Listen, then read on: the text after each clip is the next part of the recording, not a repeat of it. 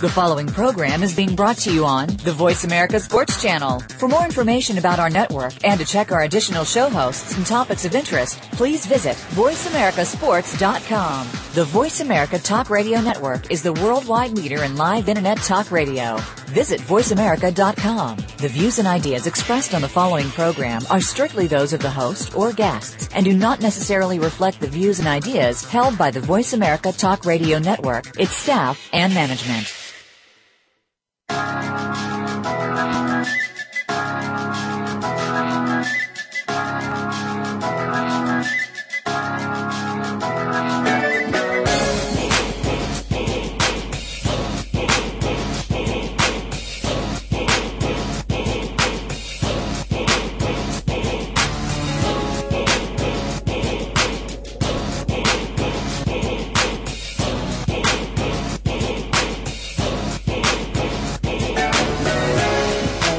The music, you know the show. You're listening to Ellis Sports on the Voice America Network.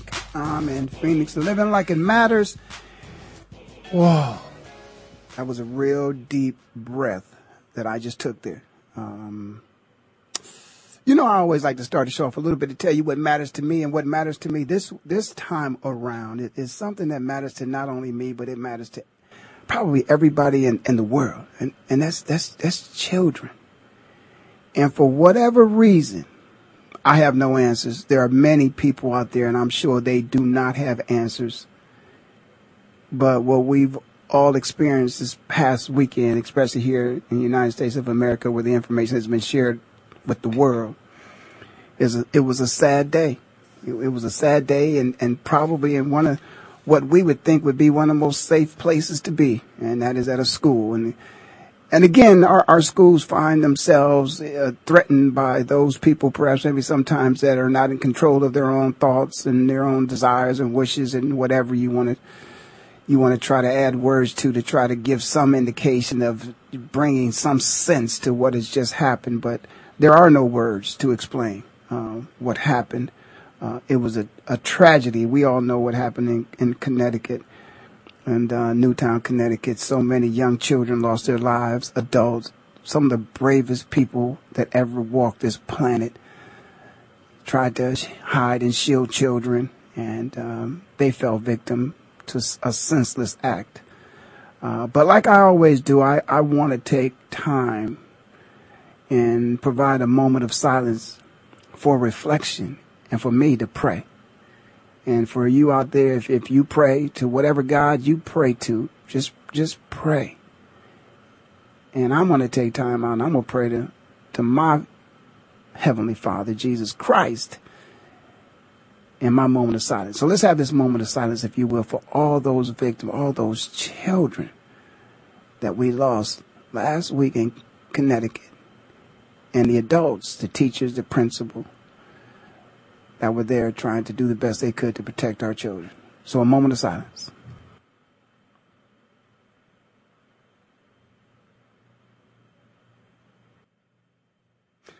Okay, we're back. And before I go into, because I want to go deep into this, you know, one thing about, you know, what I do here at Voice America is many times is not here, because I try to give factual information based upon my experience in things that are happening today in sports, not just on the field, but off the field. But, you know, sometimes even that information, it becomes a story, you know, particularly when we move to video. Storytellers. Steve Sable, God bless his soul. NFL Films, one of the best storytellers ever existed in the world. And I was so proud to know the man. He wasn't one of my best friends that we were hanging out all the time. He and I weren't buddy chum like that. But when he saw me, he respected me. I respected him. Of course, we knew who each other were and respected our work. He respected my work. And because of him, my work will be seen forever. You know, it'll be out there forever. As long as there's an internet, content will be out there, and I will be, you know, there forever for people to Google, research, take a look at, watch, enjoy, whatever. But he's a storyteller. And, you know, I like to think that I can tell some stories sometime. And so in my own little way, I have this little story that I kind of came up with. And it's kind of a tribute to one of those young men that perhaps maybe lost their lives. You know, I went to see Kevin Hart. My wife and I went to see Kevin Hart. Shout out to Kevin Hart, you know, homeboy from the city of brotherly love, Philadelphia, Pennsylvania, was here in Phoenix. And, you know, during his stand-up, you know, Kevin did this little thing. He tells this little joke about his son. I guess his son kind of got into a little riffraff with somebody else. You know, I don't know if they were playing at school where they were, but, you know, Kevin was trying to, you know, show his son how to protect himself. And, you know, he didn't want to be a little chump, you know. And so I guess his son might have, you know, kind of got, I don't know if he got beat up or what, but one thing I will say is that his son, in his own way, in his own mind, you know, was going to protect himself. And when he went out to protect himself, you know, based upon what he thought would secure his, you know, himself in this fight and make him victorious, was that he, after all, he'd been watching Spider-Man, he just wanted to kind of push his palms out there and boom, and the spider web was going to get, you know, put the other guy, get him all entangled into the web, and he would win the fight. And Kevin could tell the story. It's just so funny because this dude just could not believe, Dad, I tried to do my Spider-Man, it didn't work. And I think he got beat up a little bit.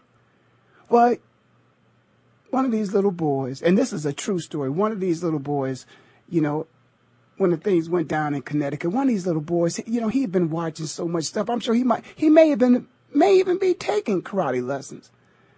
But he was so brave that he internalized this thing in his own mind, and he thought that because he knew karate, he wanted to lead everybody out and he could handle it. Wow. You know, sometimes we think that kids don't process information. They process it within their own world. And what to them and to us may seem like something fictitious, to them is real. Kevin Hart's son thought, man, I'm throwing my thing out there. My Spider-Man thing ain't working. So homeboy must have grabbed him, slammed him or something, but it didn't work. This little guy thought he knew karate and he could handle it. He wanted to lead everybody out. So I kind of came up, I just pictured that little guy, and I just kind of came up with my own little short story. And I'm just going to share it. And my short story, as I see this, it's a little boy. And a little boy looks at the gunman, and he looks at him, and he's laying down. He's looking at him. He said, why did you take my life? Jesus gave you your own. Why did you take mine? An angel came out of nowhere and told the little boy, that's okay. God has got another one for you that nobody can ever take it from you, and it'll last forever and ever and ever. That's the end of my story. It was short, but to me it was sweet because I got to try to find a way to deal with this, and it's kind of hard because I love children. I have children. And that's my little story to the little people. All right, you listen to Rail Sports on the Voice America Network. It's time for me to share some information with some other folks as it relates to what's happening in the National Football League, what's happening in the world. And I can tell you one thing that's happening in the National Football League is we're getting ready for the playoffs to start. Tim Tebow is still on the news. Really? The Jets? Really? I mean, how embarrassing can it be for the New York Jets? I think I got my man Jeff Reeves back with me. Jeff, you there? I'm here, Ray. Hey, man, how you doing? I'm good, bro. How you doing? Man, I'm doing just wonderful. Jeff, I first of all, I want to let everybody know, listen, there are people out there in life who believe that sometimes there's some things you just can't put aside. You know, life is just such that, listen, man, I don't like him. He don't like me, and we can't keep going forward. We can't do it. We don't like them. They don't like us. That's not true. That's not true because I got a homeboy right here. I don't know how he ended up in Michigan, but he did. That state up north. I said it. Forgive me, Coach Hayes. I said it. But Jeff Reeves has been an outstanding player, not only in the University of Michigan, but in the National Football League. And he is a very successful executive in corporate America. And we talking about the Super Bowl coming up, which means there's some people who not going to play in that Super Bowl. And they need to start getting themselves ready for life after football. But before we do that, Jeff, let's talk a little bit of football, man. Of course, the University of Michigan and the Ohio State University, man, We continue to have great games, and we like the competition. But tell me a little bit about the University of Michigan, if you will, man. How are you guys feeling about the program, and what can we expect in the future up there at University of Michigan? Well, Ray, first of all, thanks a lot, and it's always good talking to you. As far as the Michigan program, I think the Michigan program, we had our debacle there with Rich Rod and one trying to take tradition out of the program and go a different direction to now I think we got some stability, starting to recruit the right type players in the Big Ten. You can't play Big Ten football with 250-pound defensive tackles when Wisconsin got 370-pound guys. So, I'd say our program on the rise. We had some stumbles this year, but I think we've got a good nucleus coming back offensively next year. We got some young brothers in the secondary defensively, but for the core will be back, and hopefully we'll be competing back to play in that championship game, against Ohio State next year. If we can get things and pull things back together. Jeff, now let me ask you, you like me are a very proud alum of your university. How do you feel when you hear people talk about, year after year, week after week, game after game about the superiority of the SEC compared to the Big Ten? I don't think that they're, superior to the Big Ten. I mean, how do you feel when you hear that it's a superior, they're a much better conference than the Big Ten? Do you agree with that?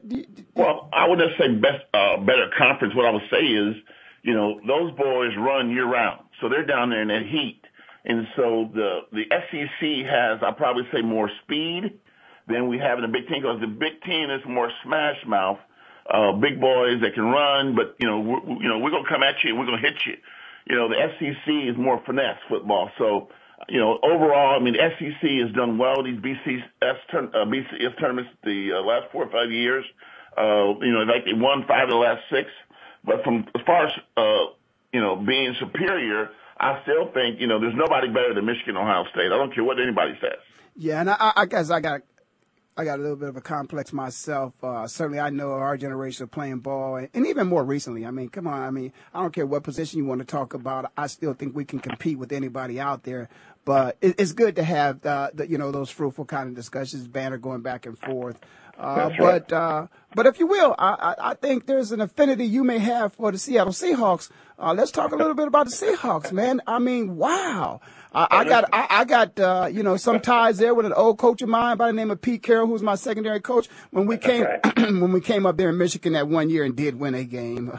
But at 1 year, I say that very humbly. 1 year we came up there and won a game. But Pete was a coach, but now Pete's doing a good job in the National Football League and inserted a young man as a rookie into the starting lineup and is at the helm at quarterback and doing a damn good job. What do you think about your Seahawks?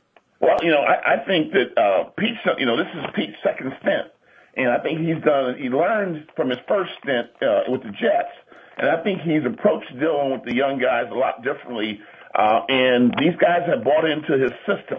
You think about Wilson, the quarterback. They went out and paid all that money for the quarterback to come in from Green Bay, thinking that he was going to be the man. But, this young boy played well at North Carolina State. He played well at Wisconsin. And now he's proven that, even though he's probably 6'5", 5'11", but how that goes, when you're 5'10", they tell you you're 6'1", on the roster. Young brother's done well. That team is playing well. They're gelled together. They're at home the next 2 weeks. They're 6-0 at home.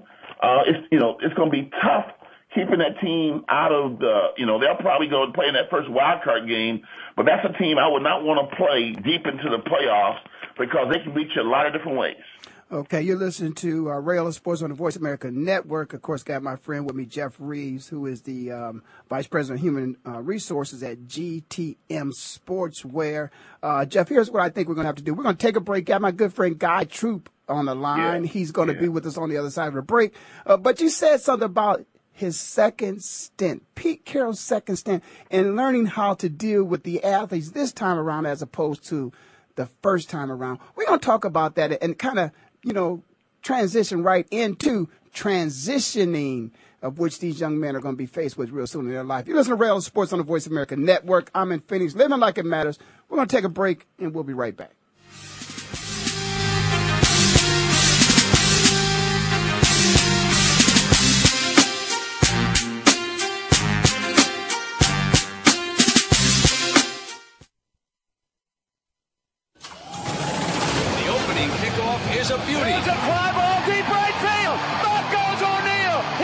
shot. Got it with 2.8 seconds left. To left. I don't care where they put him. This one is out of here. From high school to the pros, we cover everything. Let your voice be heard. Voice America Sports. So Andy Serling packed his bags, left the city, and is enjoying his temporary digs in Saratoga. But that won't stop us from bringing you Playing to Win, the best online handicapping show for serious horse players. Catch Andy and his great lineup of guests every week throughout the month of August on location from the beautiful Saratoga Racecourse. He and his guests are some of the best in the biz. They bring you new insights to making money, and they tell it like it is. I'm 3-5-1 in this race, but the 3 is very much the one to beat. We're going to completely disagree on this race. I absolutely despise her, especially at 1-2. And it's anything but the same old horse racing show. This is a 9-horse field, but really there are 7 donkeys and 2 zebras. Playing to Win with Andy Serling, a show seriously committed to making more money at the game, but with a personality. This is a dunce cap horse for me. If this horse wins, next week I got the dunce cap on. YouBet.com's Playing to Win, presented by the Daily Racing Form. Look for it the day before big race days, mostly Fridays. Find a complete schedule in the Daily Racing Form or click on Playing to Win at YouBet.com. You may not know all their names, but you certainly know what they did. They helped make this game into what it is today.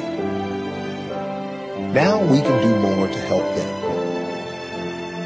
The NFL Alumni Association is proud to assist our retired players to help make their lives better today and tomorrow. To learn more, please visit NFLalumni.org. Your internet flagship station for sports, Voice America Sports.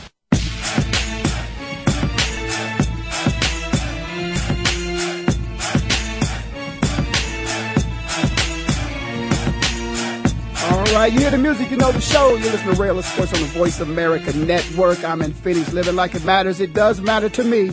Of course, what happened in Connecticut this past weekend, and my prayers go out to all the families of all the children. And they're in a better place. They truly are in a much better place where they will live life forever in heaven. I'm going to join y'all one day, so hold tight, you know. Also want to acknowledge the fact that I got a good friend on the phone with me. And, of course, he made one mistake in his life, choosing that school up north. But we're not going to say anything about that because it turned out to be a better decision for him than it was for me. After all, they beat us 3 out of those 4 years. But my good friend, Jeff Reeves, who is now the Vice President of Human Resources at GTM Sportswear. And before we went to break, Jeff and I started talking a little bit about Pete Carroll and his second stint around, and perhaps maybe being a better coach because he's learning to deal with these professional athletes, perhaps maybe in a different capacity than he was able to deal with the first time around. So with that being said, I want to bring my good friend Guy Troop into the conversation this time because we're going to talk about just that. We're going to talk about dealing with professional athletes that are of a different generation than the professional athletes were that perhaps maybe when you look at myself and Jeff and the kind of athlete that we produced and the mentality and the expectations for that athlete then might have been different than what it is now. But certainly one thing for sure is that football and the affiliation with football will change, and they must be prepared to make some changes and adjustments in their lives, or things are going to be very difficult for them in the transition. And one of the ways of which people out there are trying to support these athletes to facilitate the preparation for that transition is people like Guy Troop and Troop 21, who for the 13th year, I believe, will have its player networking event at this year's Super Bowl in New Orleans. Guy, if you will, please tell people why the need for a player networking event. Well, it's partly because the tunnel vision that athletes have to succeed at the highest level is so great that you have to structure things to help the athlete think about life after football. When you get to the point of playing competitive sports, whether that's SEC or Big Ten football or NFL football, there's a focus and a tunnel vision necessary to really succeed. And if an athlete doesn't have that, then Joe Q Public, the fan, tends to to call him less than committed and come up with all these terms to describe how the lack of success or how incompetent an athlete might be.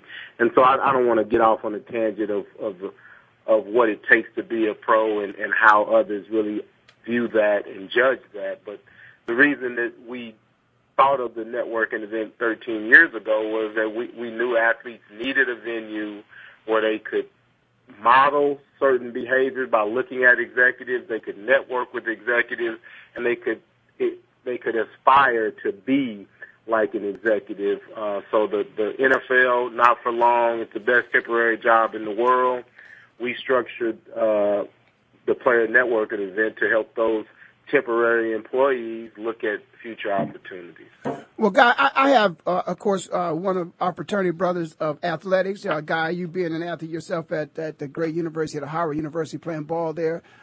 This young man on the phone played at that great University of North, University of Michigan, went on to play in the league with the Seattle Seahawks, who now is a corporate executive. Let me ask you this, and by the way, you know this, but I'm just going to share this with the audience because they don't know this yet. Well, they know some of this. But Jeff, of course, is over there, VP of Human Resources. You, Guy, would approach somebody like Jeff to say what to him in case there's another corporation out there that perhaps maybe is seeing what opportunities might exist for them in trying to find resources of which you have an abundance of through your relationship with the National Football League and its players. What might you say to an executive like Jeff about your upcoming event and how he and why he might want to participate?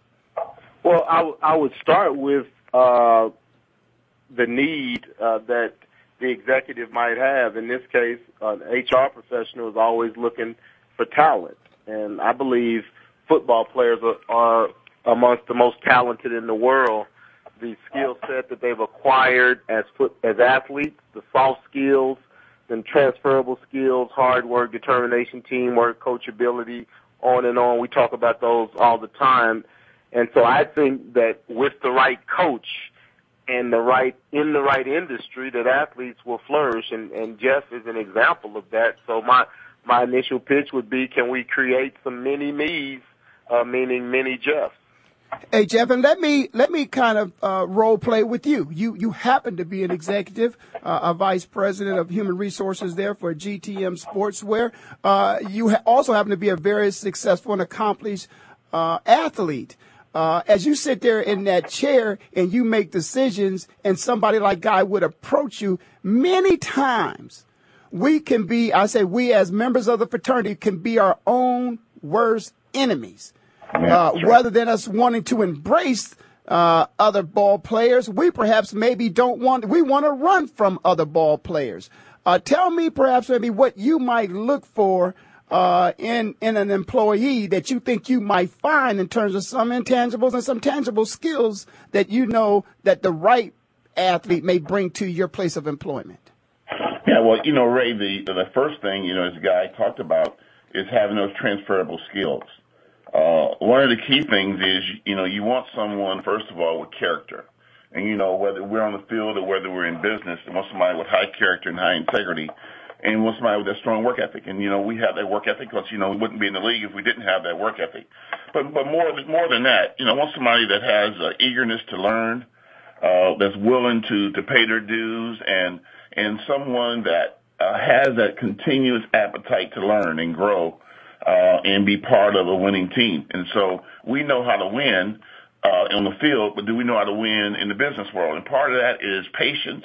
Part of that is having the aptitude to grow, as well as, taking the opportunity for one to say, can you take me to the next level? And what are your skill sets? Do you have the skill set now, or do you have the aptitude to learn those skill sets to help my organization be successful, be what I'd be looking for, whether it's an athlete or Joe Blow off the street. I want someone that can come in and be a difference maker. Well, since we're talking about athletes, let me just stay in that space, if you will. I remember sitting with, first ballot Hall of Famer Will Shields. And Will Shields, when being interviewed last year at the Player Network event, he said to, again, another successful young man from the athletic world, Spencer Tillman, said to Spencer, Spencer, I'm okay. I'm comfortable when I'm on the football field.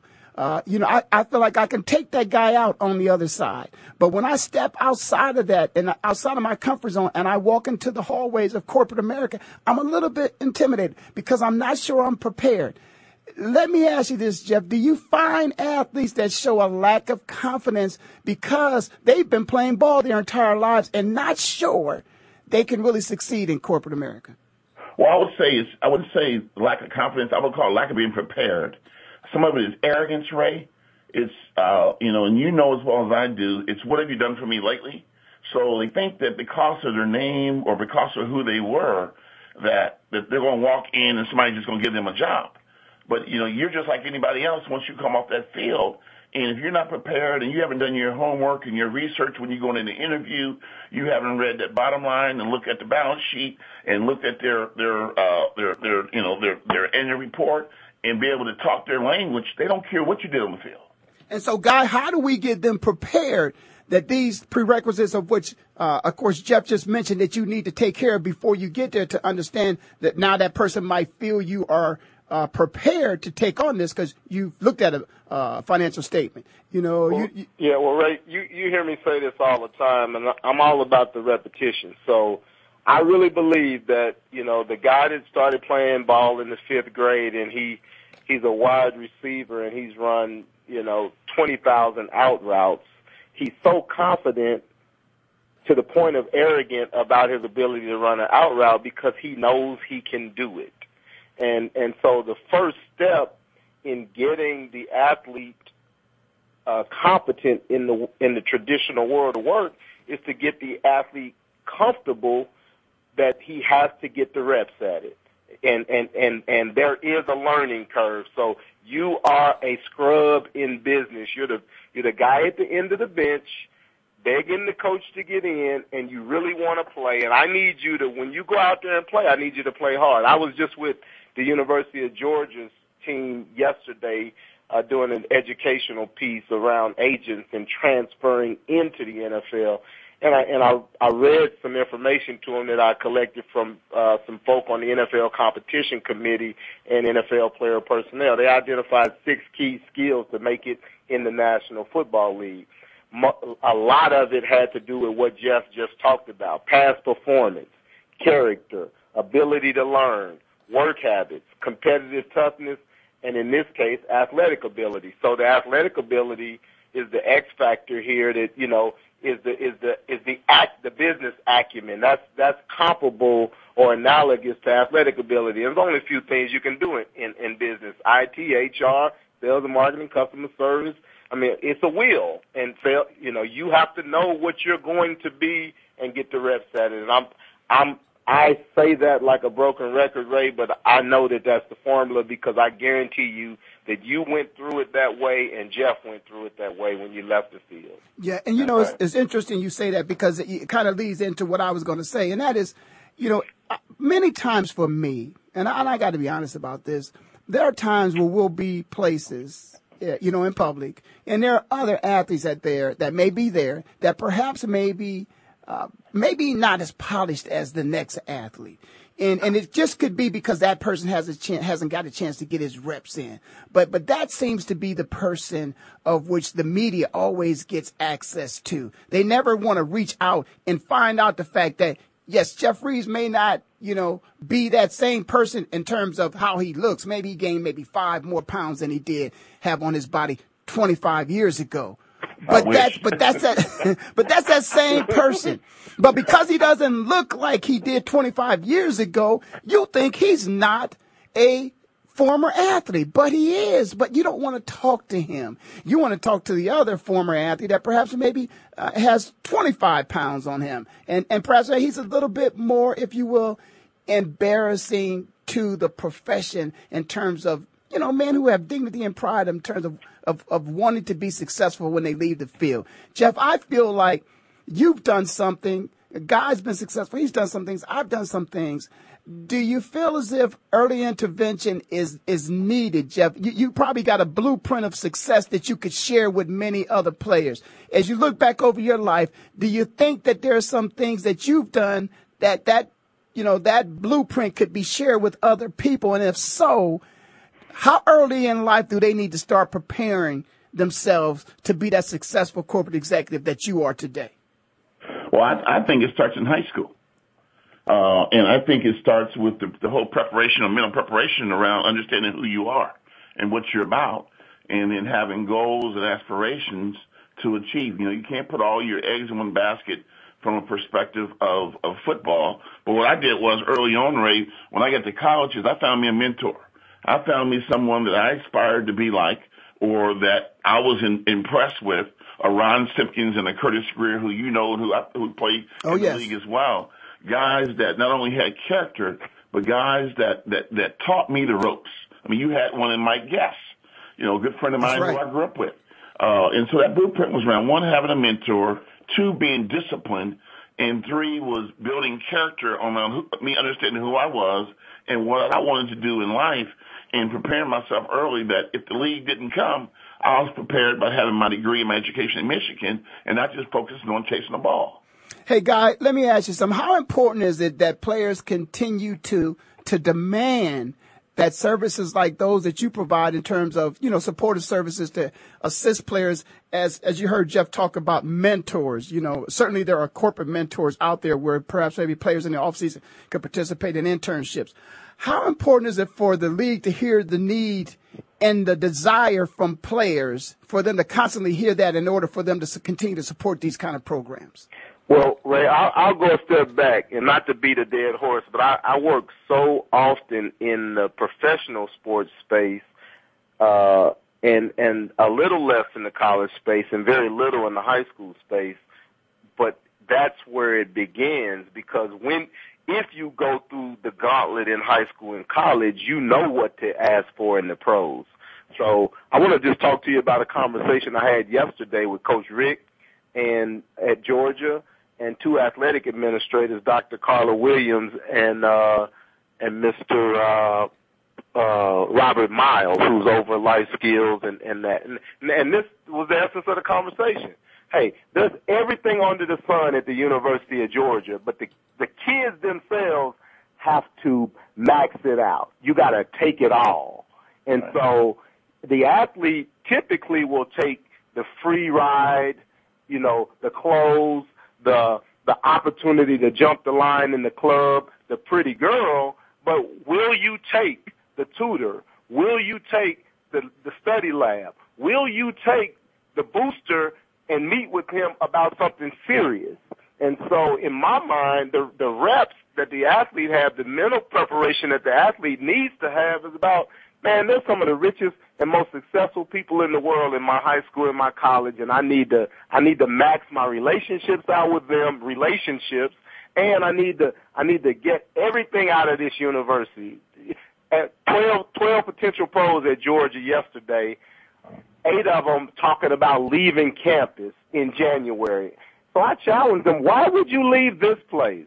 3 hots in a cot, the best facilities in the world, you're comfortable. Why would you go to Boca or Phoenix to go pay some money for someone to work you out, and it's right here? And maybe you could take a finance course, 3 hours. That's right. Well, I think, and I agree with what you're saying, Guy.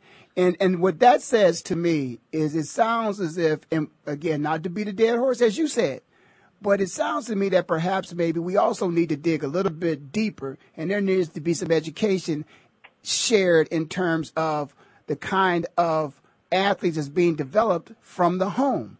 Because it sounds like some of this information in terms of what is a priority is, perhaps maybe in the home, the priority may be the same as what these kids come to campus expecting. The big car, the bling bling, standing in line first, perhaps maybe at home, there needs to be a shift in terms of, again, because you're on this dual path, you're a student athlete, that you should put in as much time as you possibly can to achieve that other side, because that's going to be something you're going to have to lean on more. Hey, Ray, yes. I don't mean to jump in, but it's fool's gold. Now, you guys went to those Big Ten institutions where you probably could get cars and stuff. I went to Wichita State and Howard, so I wasn't fortunate. We didn't get, no, we don't get cars at Ohio State. They do that up north. Let me just finish the point. They get tattoos. But it's fool's gold. So we all know the athlete that got the fine automobile to go to college. And we all know that automobile depreciated, and maybe he drove it for 6 years, and the new car smell wore off. Well, I think the guy should have asked for something else. Endow a scholarship in my name forever, and I can decide who gets it. Hey, Ray, but let me chime into that. We all know the great name Marcus Dupree. Yes. The greatest running back to come out of Philadelphia, Mississippi. That's supposed to be the most highly sought recruit to go to Oklahoma, and the baddest thing going, best running back ever. And what's he doing now? Because he wasn't prepared, come out of Philadelphia, went to Oklahoma, blew out that knee, struggled in the NFL, and today he's driving a tractor. Now, there's nothing wrong with driving a tractor, but my point is, here's a guy that had everything in front of him and didn't take advantage of the things that the guy's talking about here. He didn't prepare himself. He wasn't ready for the real world, and now he's out there struggling, trying to make ends meet because he didn't have that discipline or that focus and thought the sports would take him through life. And I'm going to agree with you to a certain point. And here's where I'm going to differ just a little bit, Jeff. But I think we're saying the same thing. I think we all are saying the same thing. But again, I think a lot of it has to do with those early on influences in life. And if those people, it's like somebody give you directions. If somebody give you directions to go left and somebody else gives you a direction to go right, well, the person go left and go right, unless it ends up a circle, they're going to end up in two different places. So right. if that individual is not having a solid foundation at home and his mentors when they're young, because now, and Guy, you might be able to speak to this a little bit, what's happening in basketball in particular with these AAU teams, there's a different agenda of these people that come into the lives of these athletes and start influencing them. So therefore, that's where I think also, that's why I'm trying to get to this early intervention early on in life, maybe even much earlier. Like you said, the guy, I know you're not, with the high schools, but I know of a young man that when he was in high school, he was getting paid in high school. I know of a young man, and so those type of things, Guy, I mean, do we have to dig a little bit deeper to try to help these young men survive at an early age? Because, the parasites are all around, eating off of them from very early in life. Yeah, well, I mean, it's a double-edged sword, guys, and I know all three of us could argue on the other side that, the 20-hour rule in college isn't really real, where the coach, they're only supposed to practice 20 hours in a week, but if you're a highly competitive college football player, that coach is demanding you give him 40 hours in the weight room, watching film, showing him that you're committed to helping the team win. So there are conditions in place in sports that make it really challenging for an athlete who has a success makeup to really juggle them both. But, we can't let them off the hook, man. It's your responsibility to take care of your life. That's right. So I know coaches that only coach ball. They have humanistic tendencies, but they're not wired to make you a doctor or a lawyer. They're wired to make you a ball player. So Robert Smith at your university wanted to go pre-med. Very smart guy. Came up in the right environment. Had two parents. When he got to Ohio State, the rubber met the road. Do I play football and get to the NFL, or do I become a doctor? What road did this very bright man take? He tried to challenge the university, but I agree with you. I concur. You make a point. You make a point. And that's what I'm saying. It could be I think many times people don't understand the pressure of making these kind of decisions at such a young age. You sit down a lot of times with executives, making decisions on your well-being. A guy, we were just down with Thomas Jones in Florida and talking about these very things. And so sometimes I think, and again, it's not that I'm making excuses for the athlete.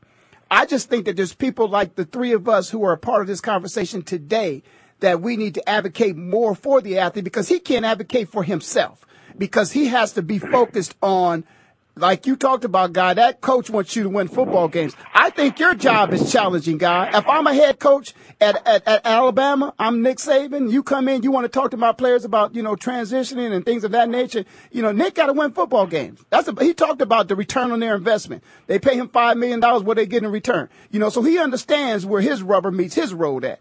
And so with all these realignment, all these other things, I'm wondering who is there really advocating on behalf of what's best for this athlete. You talked about I don't understand why there should be a perpetual opportunity for the guy to even come back and finish his education if he didn't, And so I'm just wondering if indeed with some of the things that you see out there, Guy, are the roadblocks even getting harder for you as you try to advocate and to provide these services for these young men that everybody seems, not everybody, but a lot of people don't understand. If you got the money, you should be able to be successful.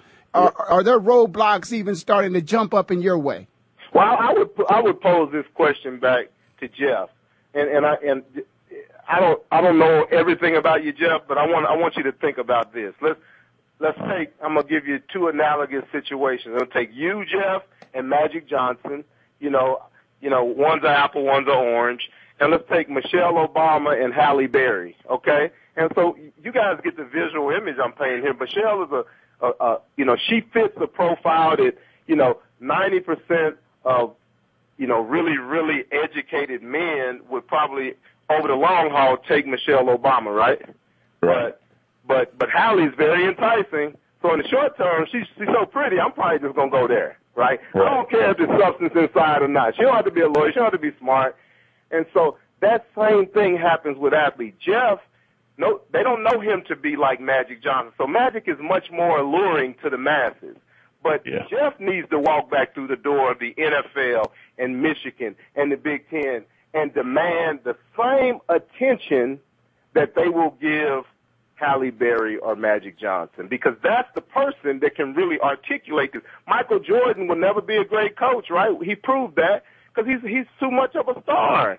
So the average Joe, Jeff, if you will, in sports, the average, the well-transitioned guy is the one to make the difference here, not the elite player in my mind. Okay, and I want to challenge that because, Guy, you know that I have a challenge that I put to many people, and it has something to do with those who have been very successful in life, and there is, I think, let's say, an obligation they have to perhaps maybe to participate in assuring the success of many, many more, provided they can get past that sense of arrogance that they might find in the world of entertainment and sports. So if we can get that intellectual to match up with that athlete and entertainer and the resources and the social commerce that we have, it could be leveraged and monetized. And so I guess, Jeff, if I hear Guy right, Guy has kind of answered the question for me, and that is executives like yourself, advocating for the athlete, because you are one of those people that could possibly stand up and say to them, no, you can't just broad brush and say that all athletes, all the dumb jock theory and all that stuff. Shout out to my good brother up in heaven, Dave Doris, and we used to talk about this a lot. But there is a need. What can you do, Jeff? Or can you or answer the question this way? What can you assist Guy in based upon you've been on the inside in terms of perhaps maybe sharing some information with, Guy, perhaps maybe if we go north instead of south, so to speak, we could have a little bit more success. Do you think that the athletes perhaps maybe, need to have those internships if they would in college instead of looking to make some money? Should they take internships in the off season? Some of this guy knows and some perhaps maybe he wouldn't know. But for you, because I'm trying to get that blueprint out of you, as you look back on your life and now where you are today, looking from the top floor down, what information can you send down to those young men and share with Guy as to, Guy, here's a piece of that blueprint? Well, I think part of that blueprint is just what you just said, Ray. Is key to, I think, do the internships early It's making those connections that while you're in the league or while you're in college, those connections and flourishing those connections that leads in the opportunity. A lot of time it's a lot of smoke and mirrors, and we don't capitalize on opportunities that come our way. So the internship is one. I would say the second, I'm going to go back to the mentoring piece. What's helped me so much, from transition from sports has been I've always had good people around me or people that I could look to and ask the right questions, and I had the willingness to learn. And as they saw me, the willingness to learn and take the chip of the arrogance off, they were more willing to help me. And the last piece is we got to continue to foster to help others. And I think whether it's professional athlete or going back to the college or going back to high schools, we got to provide the opportunity, and we got to demand that our young brothers and sisters and things of sort have a better opportunity than we had, that we're not just an item or a commodity, that they got to take care of us, and it starts in the classroom. Hey, Guy, what have you seen over the past 13 years? You've been doing the Player Network event. What success have you seen? What keeps you motivated and keeps you going back to the table every year and not giving up on this opportunity to assist players in their transition? Well, I can speak to it. It's very hard to speak to it from individual sort of accomplishments, because each individual relationship is personal and it's different. And, it's even hard to quantify how many people you may have impacted in a positive way. But really, we are in America, and this is a capitalistic structure. And so this is what motivates me the most. It's that in football and basketball, I use this number a lot, 2,500 young, talented men touch $6 billion a year. And that fraternity only increases by about 300 in the NBA and the NFL a year, 300 to 400. And so when you just do the math on that, 6 billion, 2,000 men, only increasing, let's say, about 500 a year, that's a small number of people to impact to make a huge difference. So that's the opportunity that wakes me up every day. If we can just get, all 2,500 of those guys in one given year, when you're leaving, stop being a consumer. When you come in, stop being a consumer. Put all your money under a mattress. We've made a big difference. We saved $12 billion in 2 years. Wow.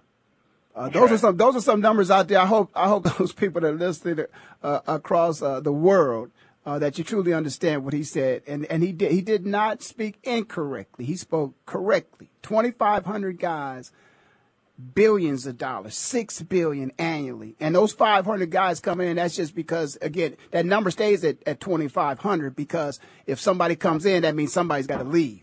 So right. The number's not growing by 500 every year. That number sticks around about 2,500 professional athletes every year.